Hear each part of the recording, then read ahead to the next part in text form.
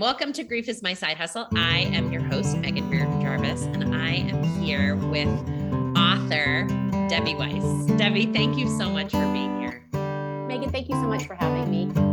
I want to ask you the question I generally start with, on the podcast, which is just tell us about how you came into the world of grief and loss. Well, my mom died when I was 10. It was very odd. She seemed fine, but the summer before my 10th birthday, she became ill. Her body just simply failed. I don't know why. She was a healthy 42-year-old woman. And 4 days before my 10th birthday, she died. She'd had a heart attack in the hospital. It was pretty dramatic because one night, that summer she'd spent in her room closed up. My dad said, don't bother her. One night he says, we're going to the hospital. And a few weeks later, she died. Wow. And you have memories of that. And I'm imagining that you have things that are connected to the other pieces of your life that are marked by that experience. Very much so. It made me a very cautious person. I stayed close to home, because I knew from being 10 that the people you love can vanish at any time, right? Yeah. So, my poor father, he traveled for business, but he'd have to make sure I knew that he was still there. And it made me extremely cautious. I went to college and law school pretty close to home, and I wound up marrying my high school sweetheart. You kept your footprint close, and it sounds like there was some fear connected to that, but you're saying this with a big smile. So it sounds like the staying close to home might have been connected to your mom's death, but was a pretty good life for you. It was, it was a small life. I didn't do maybe a junior year abroad. I went to Mills College in Oakland, just no longer with us, sadly, and Davis Law School. But I was happy. My dad was an amazing parent. I had a lovely suburban childhood. Yeah. And, then, when I was 17, I started dating George. He was a friend of the family. I'd known him since I was 7 because our parents worked together. Oh my God, you have to be kidding. No, I'm not kidding. I met him when I was 7. He was 11. We met at his parents' house pool party because his mom and my dad worked together. They're both scientists. Wow. And so we were together, and it wasn't a huge life, but I was very happy with it. Wow. When in the scope of law school and all that, did you and George get married and start your official adult life together, considering you've known each other since 7? Well, I don't think we ever thought of ourselves as adults. We never had kids. And people say, why don't you have kids? And we'd say, oh, we're having too much fun being kids. We were both only children. Wow. And what's funny is we dated exclusively through my college law school. And we moved in together when I was 26 and passed the 25, passed the bar, and had a job right out of law school. Very conservative stuff. Yeah. But we actually didn't get married till I quit practicing law when I was 40. George was the tech lead on a program called Quicken, which is a personal finance program by Intuit. And we didn't get married until I didn't have a job so that our taxes would be lower. As he explained, we would have paid about $5,000 a year more in tax. Yes. Yeah. Yeah. Well, you were together all that time. And again, I think our audience can hear the smile in your voice. Continue to tell us sort of the story, because it's the story that you give us, as I would say, as a gift, which is that there's some dramatic loss in your life that involves George. So will you walk us through sort of what happened for you? I will. For a while, we both worked very hard. He was an engineer and I'm an attorney. And I retired when I was 40. I was really stressed. Being a litigator, an attorney was not for me, at least at a conservative, regular kind of law firm. So I quit. I didn't do that much. George was a workaholic. He was a self-described workaholic. So, we had our times together. And then he was roughly 49. It was 2009. I'm sorry, I'm not real good with the timeline dates exact. But in 2009, he came home one day and he said, well, Quicken shipped for the year. Okay. He said, so I'm going to go to the hospital tomorrow. I said, okay. We don't usually say, you don't usually just go to the hospital like you're going to the grocery store, right? Okay, honey. I figured maybe it was a private mail complaint or a Right. physical exam. And I came home. 6 hours later the next day. I knew that was bad. Wow. He said, there's tests. I said, well, what? He said, no, it'll be a week and I'll tell you, we get tests. Okay. And then he came home the week later and said, I have metastasized male breast cancer. Wow. Yeah. Had you had a sense during that time? I mean, it sounds like he was working really hard. He knew something was going on with his health, but he attended to it when it was practical. And it sounds like you had a week where you knew something was going on. Did you have a sense that he was going to come back and give you? No, that was a totally shocking. I mean, male breast cancer is a pretty rare diagnosis anyway, right? Very, very rare. It's something like, I'm going to get this wrong. I researched it before, but it's like under 10% or something, or maybe more like 2% of all breast cancer is in men. So definitely. And he knew right from the diagnosis that his had metastasized. He did, because he'd had something wrong with his chest, which I hadn't really been aware of. And by the time he had it checked out, it was metastasized. So how did that information land with the two of you? I mean, that's a whole lot to take in. Was it something where you understood the severity of the diagnosis? Did it feel like, oh, the two of us were kind of in la la land and thought, well, it'll be fine? How did you come to that piece of information? What happened was George was an extremely organized individual. I mean, he was responsible for the tech behind a huge program. And he always described himself as having almost infinite bandwidth. So I remember him telling about the cancer with a big grin. And he said, and you know what? They also told me that that there's a lot of treatments and it responds to everything. Wow. And he said, I will always tell you the truth, but you will hear it from me. And he said, we're going to be fine. So he was the general contractor of his health. He was. He chose that, and he went for chemo. He had a treatment plan at a local hospital, Kaiser, and he was comfortable with that. He didn't want to look at other things, but he excluded me from his treatment. He drove himself. He'd shop for groceries on the way home.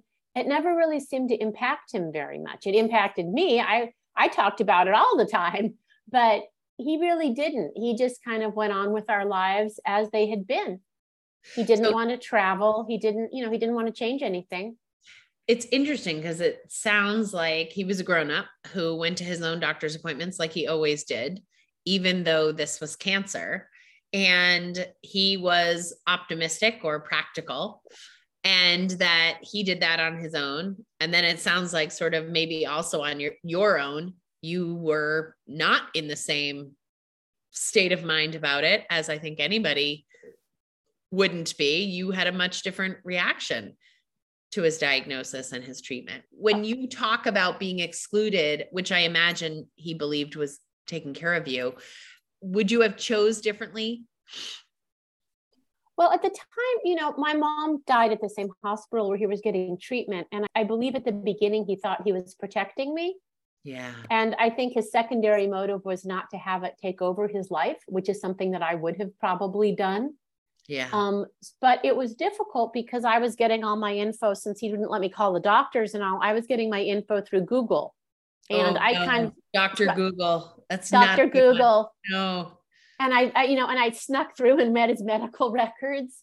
Yep. And I asked him to do things he just wouldn't do, and that was hard. We weren't real close to his parents then, but I did want him to involve them. Yeah. And let them know he's the only child. He wouldn't do that. I wanted him to take more time off work so that we would have more blocks of time, and he didn't want to do that. But I just sort of respected that, because if Quicken was going to be his legacy, so be it. Yeah. I think you're talking about something really important. And honestly, I'm scanning all the conversations I've had, and I don't think I've had this one before, but I've certainly experienced it, where your own need to take care of yourself about what is going on in your life, which is your husband has cancer, is not necessarily in line with how your husband needs to have cancer. And I certainly experienced that with my parents. My dad, he wanted to see and talk to people, and I'm not sure he would have told them a lot about his cancer, but I think he liked being loved and cared about by people. And my mother was much more private. She was much more, why would anyone want to come over while we're having a hard time? And in my mind, there's no right or wrong. We do what we have to do. But when there are two people with competing needs, it's challenging to sort of make sure that all of those needs get met, I think. Right. And I think certainly when children are trying to take care of their parents in their later years, particularly if the parents aren't demented, like the mom and dad don't want to move out of the house, and the parent and the children might be having a whole conversation about how they should, and they, talk to a realtor. I have some energy in my chest about this idea that, like, if you were taking care of your own worries and anxieties, you kind of had to do it on the sly. And I can really understand that. I can understand both your husband wanting to keep his medical information under his control and your need to know what the hell's going on. Yeah, exactly. I mean, he had life insurance. We took care of a few practical, basic kinds of things, but I really would have wanted to be more involved and looked into more of how to shape our lives, because our lives together were going to be so much shorter than we ever would have imagined. And also just really dumb stuff, like he was an engineer. He had this really complicated stereo system. I couldn't watch a flipping movie without him. Okay. I mean, he had all the finances. Yeah. I still regret one of the last words I said to him was, where's your Wells Fargo password? Because he had everything in his control. And since he wouldn't acknowledge that he was dying or declining, I didn't know how to work with the most basic of things, which added a level of frustration that was difficult when things were already strained. Again, I think you're bringing up something that's really important, which is that there, and you and I won't know this until we're closer to the end of our life, if we do that in a conscious way, that there are these ways in which people seem to need, even people who are like straight shooters and, look all the hard things in the face, they need a bit of denial.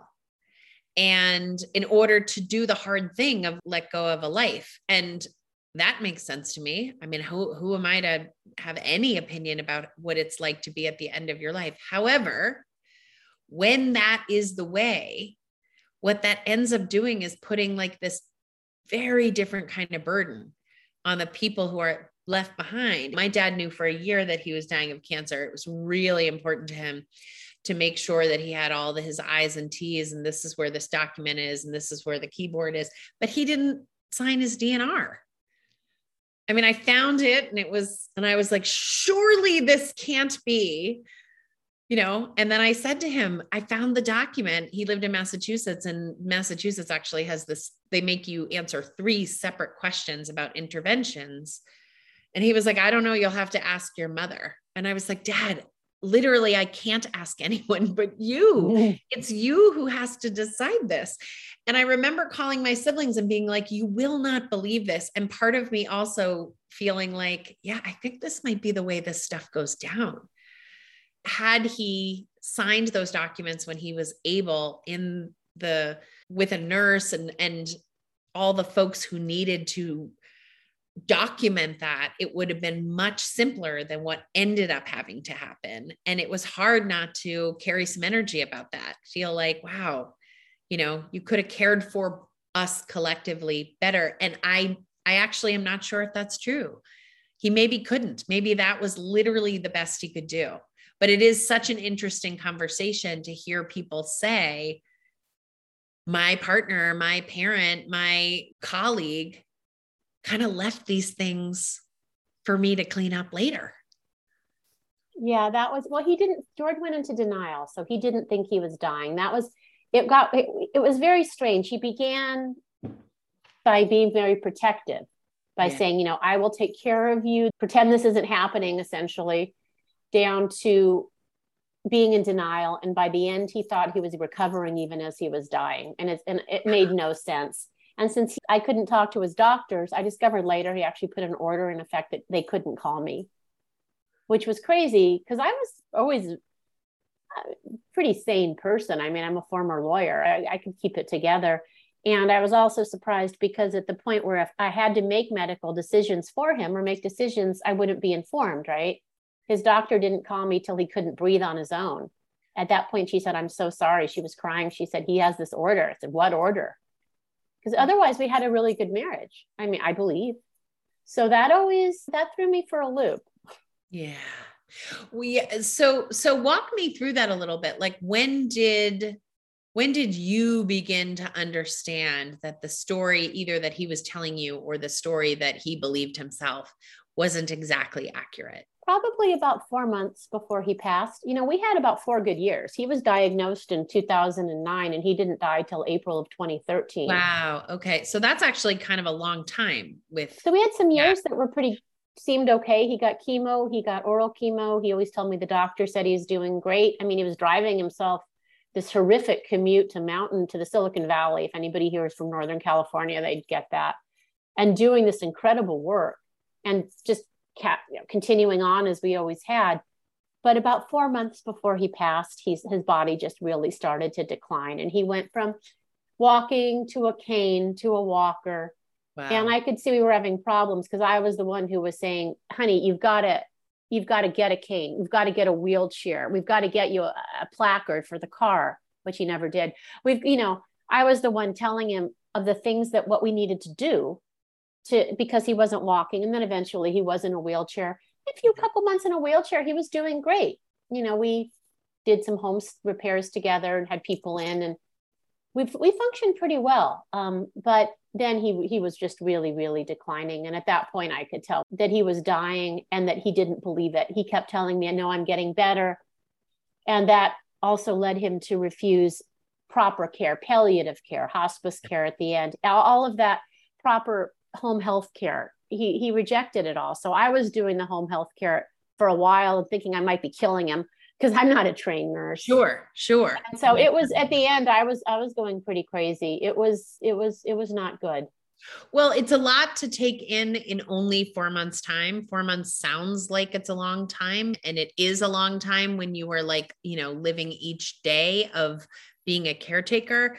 But in the scope of giving your mind time to sort of update the new data that we're going from a guy who's driving himself on a long commute to someone who's in a wheelchair and whose body is shutting down, that's a really speedy experience. And for people who don't already know this, hospice has a little blue pamphlet.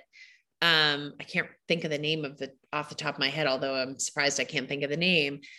And you can mail away for it or they'll give it to you, but it sort of talks about how, the interweb of the organs, that as your body begins to become unwell, it's a bit like shutting off the lights across, the White House, like you start with the West Wing and then and so that is what happens. It does take a few months, but it can take a few days to a few months, but it sounds like that progression, once it really started, it really took off.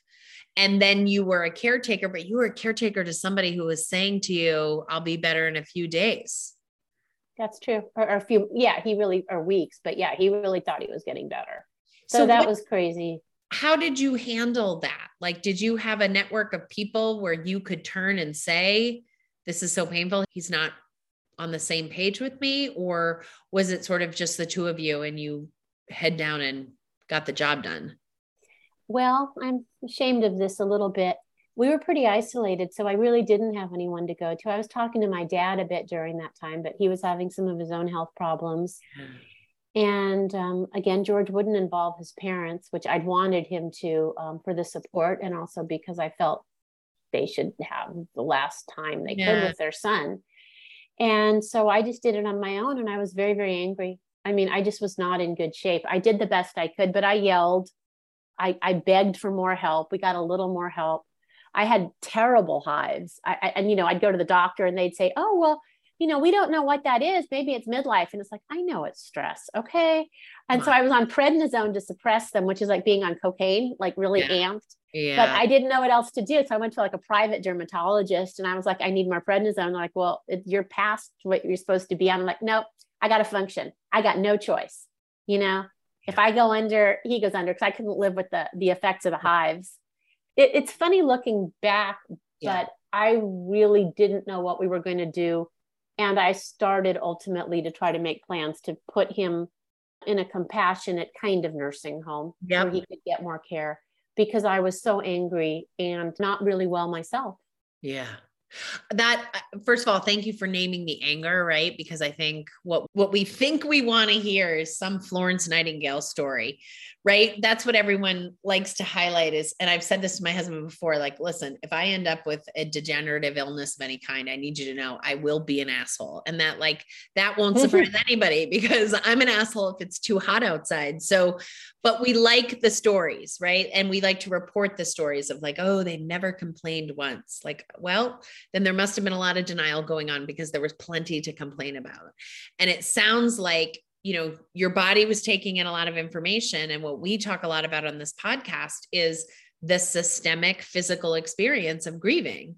And, hives are essentially a histamine reaction. Histamine reactions happen right under the surface of the skin.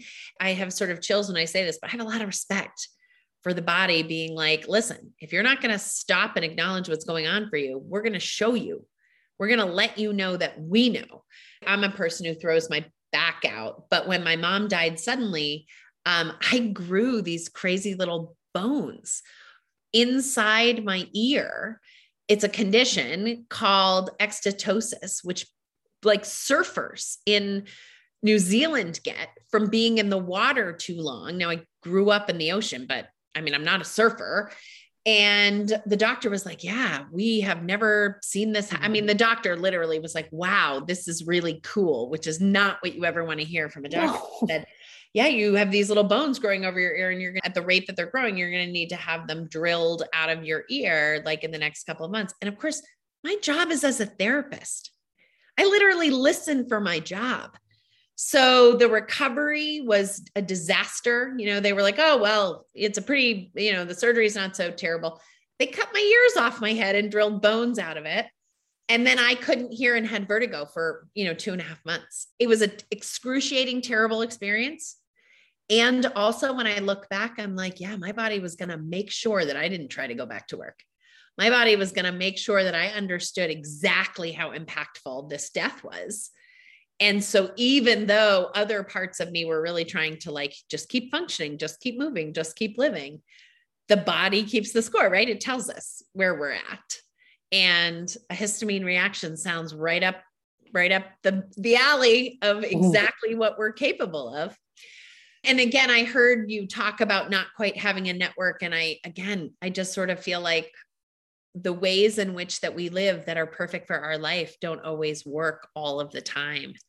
Yeah. But it sounds like your dad was a good support to you during that time. He was a good support. I discovered later he was pretty angry with George in some ways for being in denial. Now I read George medical records. So I knew the cancer had spread to his brain. So I did wonder if that was part of the issue. Yep. He didn't want to go to therapy or see a doctor or anything. I went to therapy a little bit, especially after he passed, but I did therapy first. And my dad was supportive and helpful. But he also saw the situation as somewhat untenable. And I think he knew that George was dying kind of before I did, even though he didn't visit or anything, because again, he had his own health issues going on then. But yeah. Yeah. And again, I think you're talking about the complexity of when you're not the griever and you're the support system of even when you can see, wow, this doesn't look good. George doesn't look good. They're not saying that he's dying, whatever it is that you can see, your job is still to support the people that you love in the way, and so it has this sort of trickle down experience, right? Of what is the truth of the system. And with death, the truth is that the person dies. And then we spend all this other time coming to understand what was going on. You know, we look back later and we're like, God, that's what that was. What was your experience after George died? It was really odd. I always feel like I split into two people because I was very shut down at that point, and I was very angry, and I was also very lost. I've also read that, when you have a big loss, sometimes it throws you back to other losses in your life. So, I lost my mom at 10. Yeah. So our house was in pretty bad shape, with deferred maintenance and all from cancer. And George had been a do-it-yourselfer, so never finished projects. So it was a mess. Yep. So during the days, I just cranked. I mean, I just got the house straightened out. I was fixing some leaks that were urgent, like the bathroom was leaking into the dining room. That's not good. Yeah. I mean, I had to deal with that. I was dealing with the probate kind of stuff. You'll never know how long it takes to put a car in your name. Oh my God. I recommend put stupid cars in both your names. The house was easy. The car was ridiculous. The banks, I did all that stuff. And you always get someone, oh, we need to talk to the account holder. He's dead. Oh, we can't help you. It's like, no, I'm sure you've had this situation of that. Oh, the way in which people are just like, oh, well then, sorry. Like, okay, well, I'm only doing this because my husband died. And people are like, oh, well, sorry about that. And they're not sorry. You can hear that. I was sorry. Yeah. I pulled the widow card. I remember I had a liaison, a nice man through George's work to straighten out his benefits and stock options. And the guy paid this backhanded compliment. Well, he meant to be kind. He said, if I die young, I want my wife to contact you because your tenacity is just so good. I'm like, okay.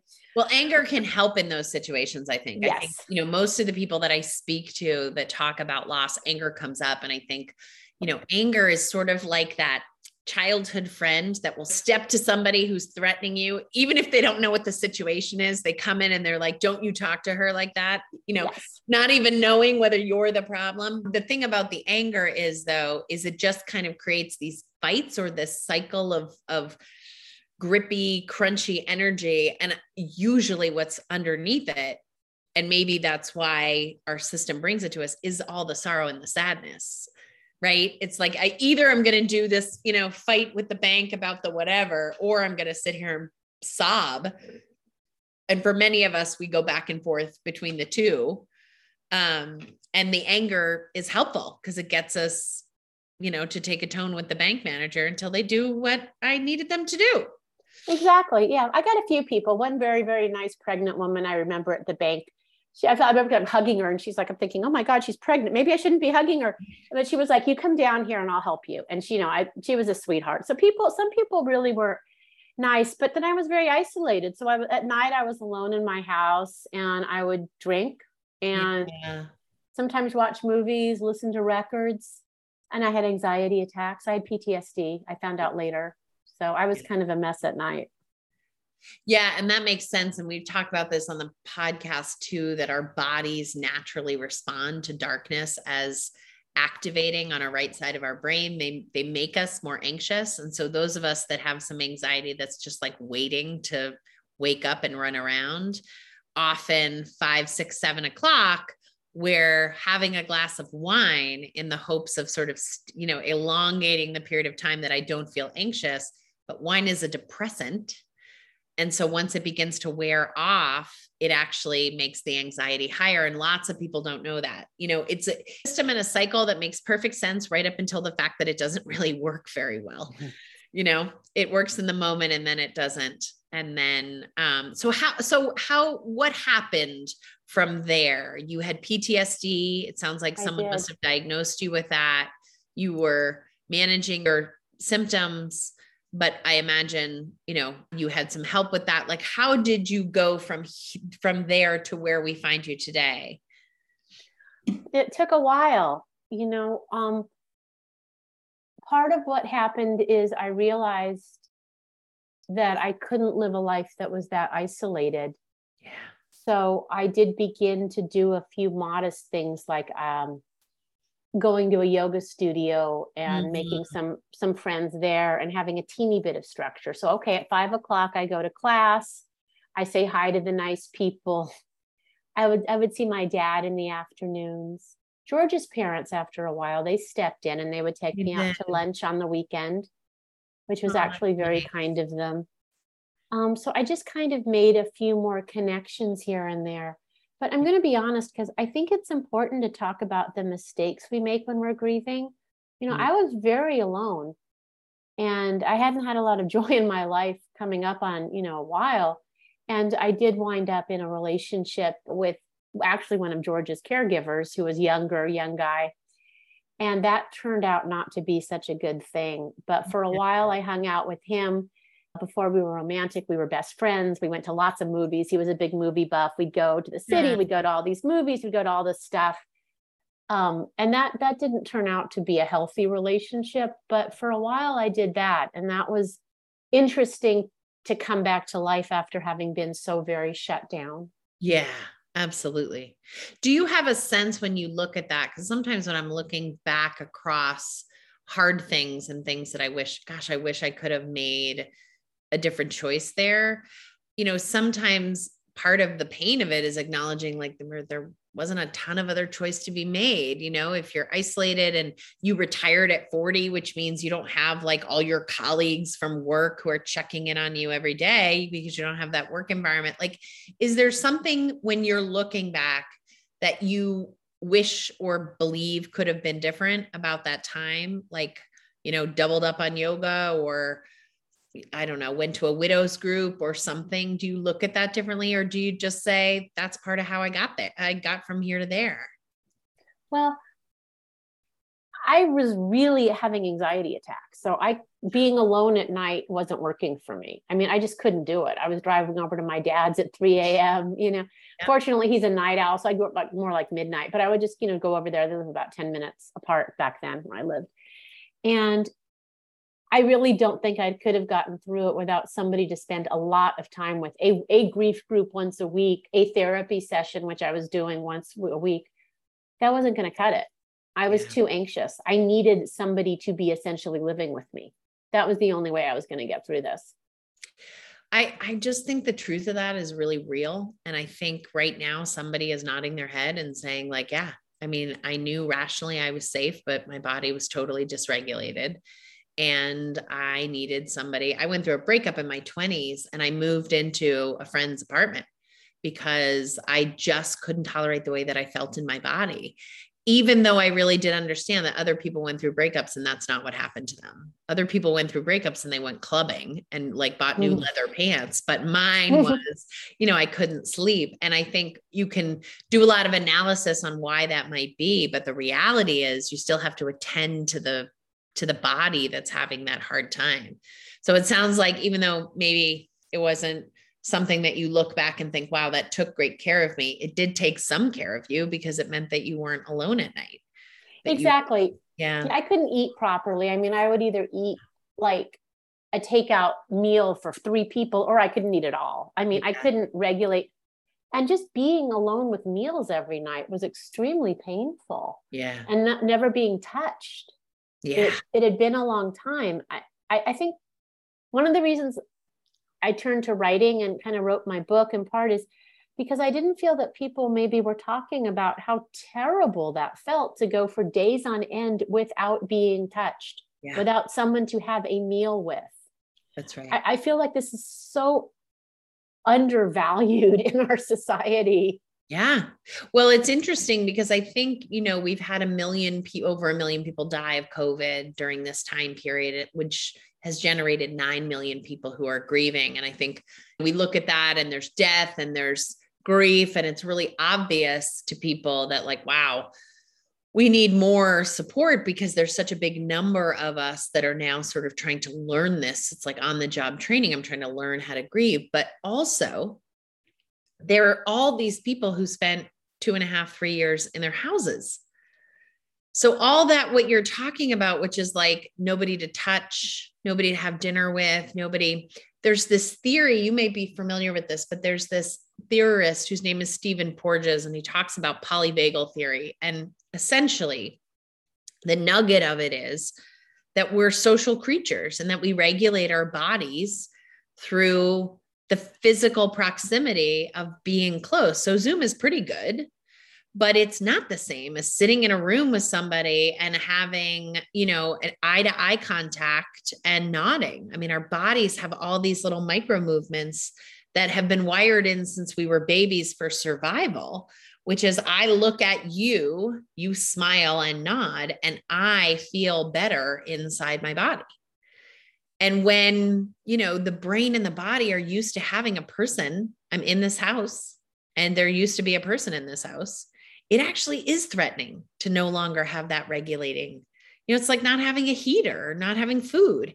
It's a way in which my system gets fed and it's not getting fed anymore. And it doesn't know why.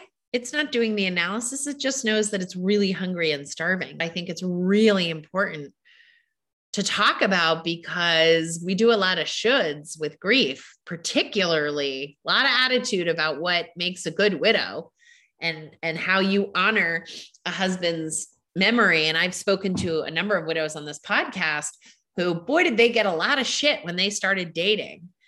And, boy, did people have opinions about whether they waited too long or, God forbid, and much, much worse, didn't wait long enough.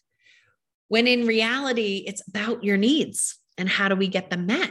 And there are plenty of people who, since they were small children, needed a lot of hugs and touches, right? I mean, that just is the truth of our bodies, is that they have needs, not just sexual needs, but just needs. Yeah, needs for just companionship, loneliness.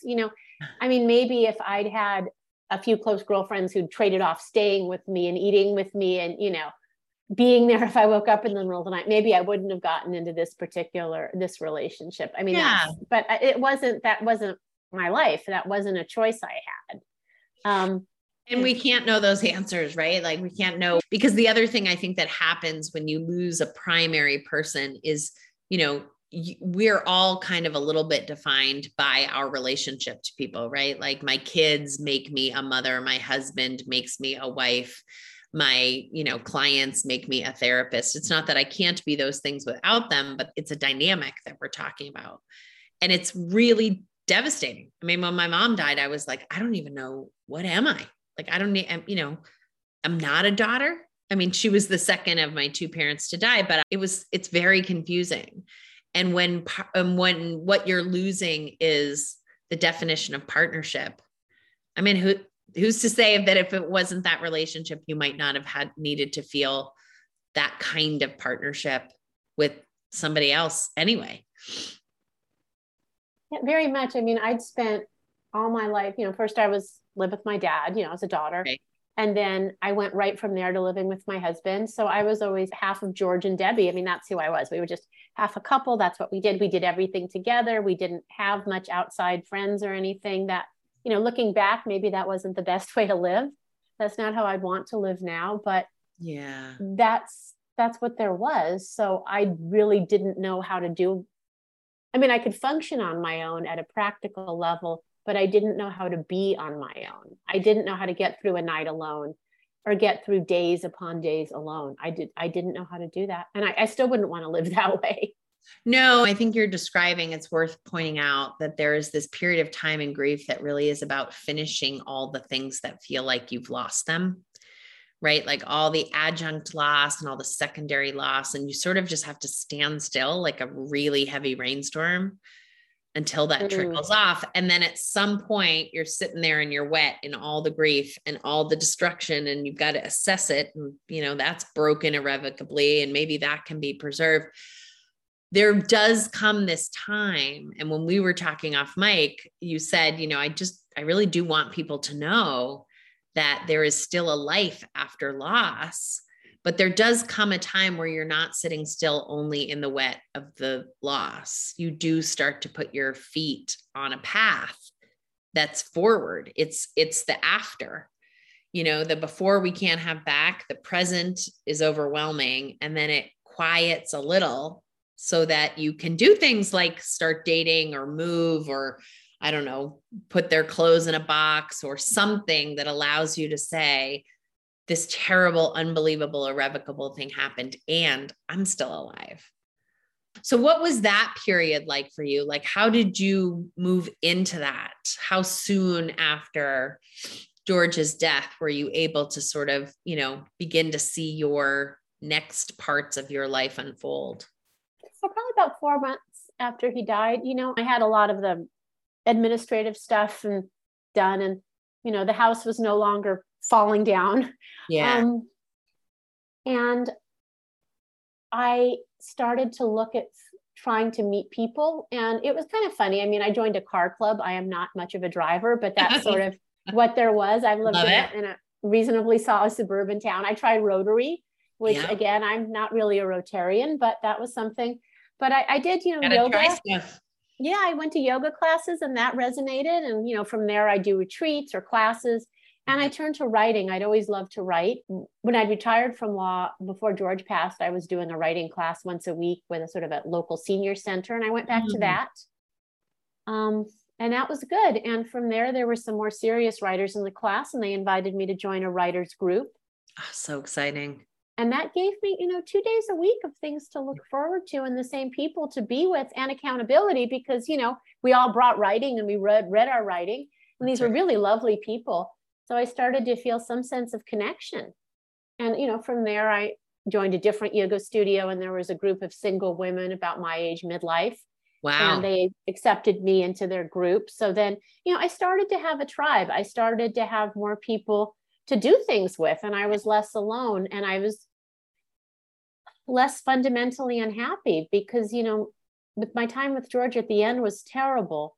Yeah. But I started to feel more gratitude for the time that we'd had together, and a measure of relief that he was at peace. Yeah. And I could start to see tiny pieces of things that were good. One yoga class, one walk that had flowers, just little things. Yeah. But I started to feel less like I wanted my life to be over as well. Yeah. That I've heard that before. I've experienced something similar to that. And I think I think the notion that for you, really what was so important was to find some people to be with. Sounds, one of the things I ask grievers often is, are you someone that can allow your feelings to really unfold by yourself? Like, are you with your feelings? Do you meditate? Do you cry in the shower? Do you think deeply when you drive? Or, and I fall more into this category, is it better for you to do that in connection to others? Is it safer for you to talk to a therapist or be in a restaurant or talk to a friend? And I think what's interesting about writing is that it is really this process-oriented conversation with yourself, except that the minute you begin to share it with other people, it has this echoey Me Too experience, right? The minute somebody says, wow, this really landed with me, you wrote this about your husband and it really meant something to me. Part of what you're doing is creating this like network, this web of people who are now connected to your loss. And I think writing is really magical that way. Tell us a little bit about the book. Were you writing it all this time? Did you write it with your writers group? What was the publishing process like for you? Tell us about the actual sort of being the author part. Oh, well, thank you. What happened was I started to write bits and pieces. I wasn't thinking of writing a book. I may be fairly competitive though, because I was blogging, and a few years out after my loss, I started to submit things to publications. Yeah. And I got some stuff published in places. And from there, I was still doing the writers group and all. And I thought, well, and some of them are writing books. I thought it might be interesting to write a book. So I started to think about doing that. Yeah. And then, now it was about 2017, 2018. It's been a while. I looked about 2017. I decided that my writing wasn't that great, and I don't like writing in a vacuum. So I decided to look into getting an MFA, a Master's of Fine Arts in Writing. I love this so much.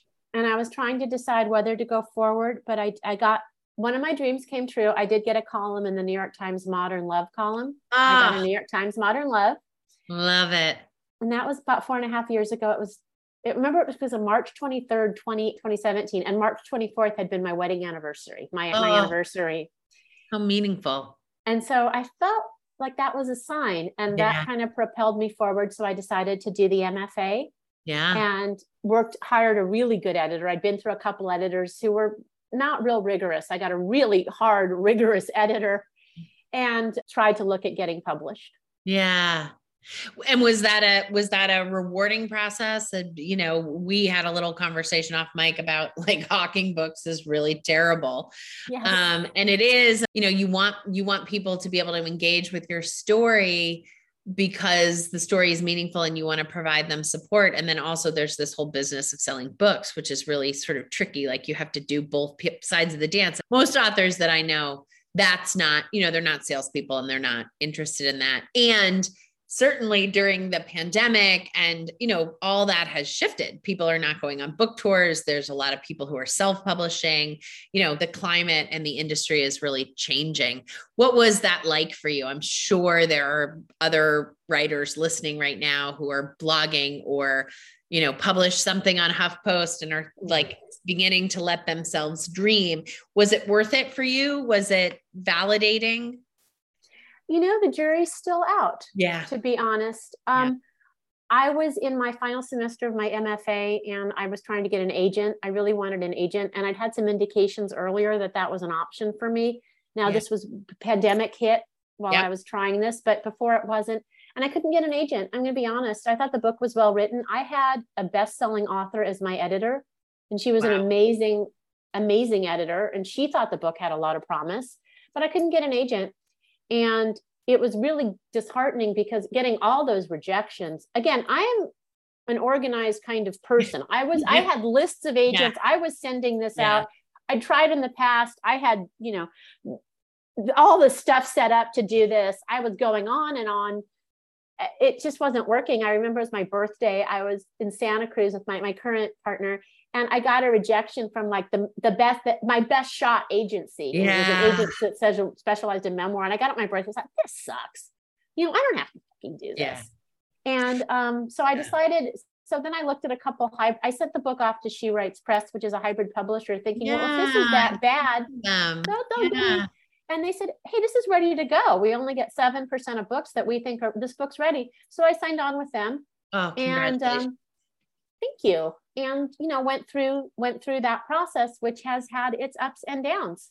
But the book is beautiful and it's in a finished state and it's going to come out in a few weeks. So, I love your honesty about it. And again, I think the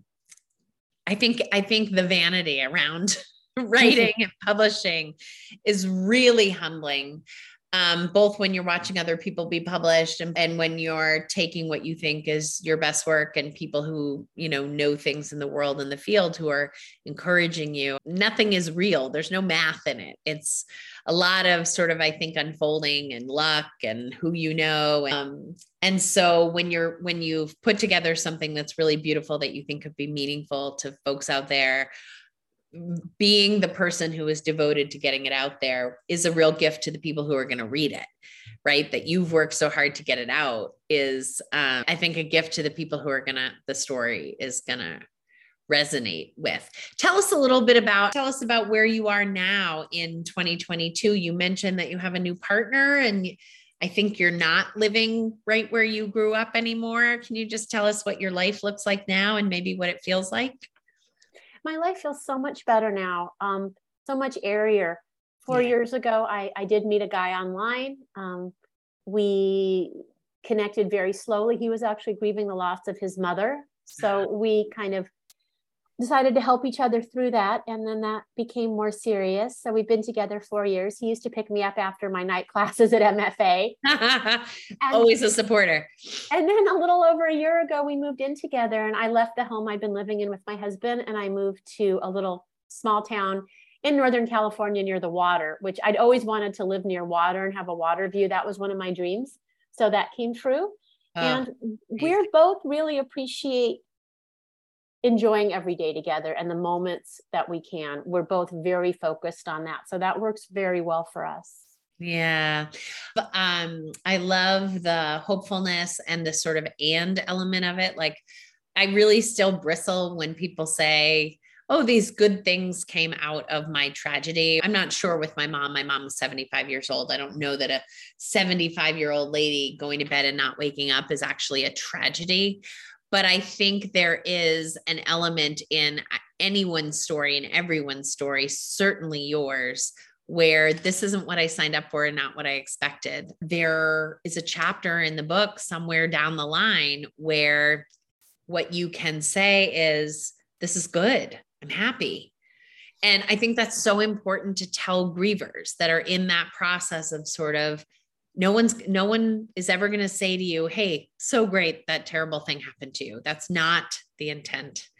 But in trauma work, we talk about the bad thing happening as the trauma. We don't want to be traumatized, which means the bad thing happening is the last thing that happened, right? Like the last good thing that happened before the bad thing was even there. And you're living your life near the water, which sounds like it's really amazing. You're a published author, which sounds like it's really amazing. You've got a book coming and you have a new partner, which is also incredibly hopeful. I think there's a part of us that would be wired for, well, I won't do that again since it hurt me so much the first time. Except really we're wired for connection, and we want to keep loving, even though sometimes the love burns us. It sounds really, really lovely. I'll just remind my readers, I get 3 copies of the book. If you want one, just DM me. As soon as they're out. So, I'll tell you, I don't have any more copies, but if you want one, let me know and I'll have them. I have not, for the most part, enjoyed the promotion journey, to be honest, except for things like this podcast, because I love talking to people. And I love talking like someone like you, who's so wonderful and compassionate. And I wouldn't have done that without the book. This has been such a lovely conversation. I am so grateful for the gift of your process that you give us with writing your words down so that people can, here's what I say about it. They can read them and think me too, or they can throw it across the room and say, that's not my story. I'm not reading this. And I think both are important. It's important to know that there's a really wide spectrum of stories out there, and that for everybody that's grieving, authors who are here writing memoirs are doing that so that you can feel less alone, because we know what it felt like to feel that alone. Exactly. Yes, exactly. Yeah. That's kind of what I try to do on my Facebook author page. You can find me there. That's kind of where I'm the most present, but that's kind of where I try to say, okay, this is how I felt. This is why it sucks, but that it gets better. Yeah. And again, I think it's a real truth and an honor. People write their books 10 years out, 15 years out, 20 years out, because you carry the grief and the loss. You learn to carry it. It's not as heavy and it's not as hard, but it doesn't go away. And so again, being someone who has some years between you and the event and giving us both your story, but also your wisdom, is really important. This was such a lovely conversation. You were so generous with your time. I wish you and the book really good luck, and I hope we'll stay connected. Thank you so much, Megan. I really enjoyed this, and you're a wonderful interviewer, by the way. Oh, thank you. Thank you so much. It was an honor to talk to you. Really good luck with everything. And I hope the promotion feels less painful. Thank you. Okay. Take care, Debbie. Bye-bye. Bye.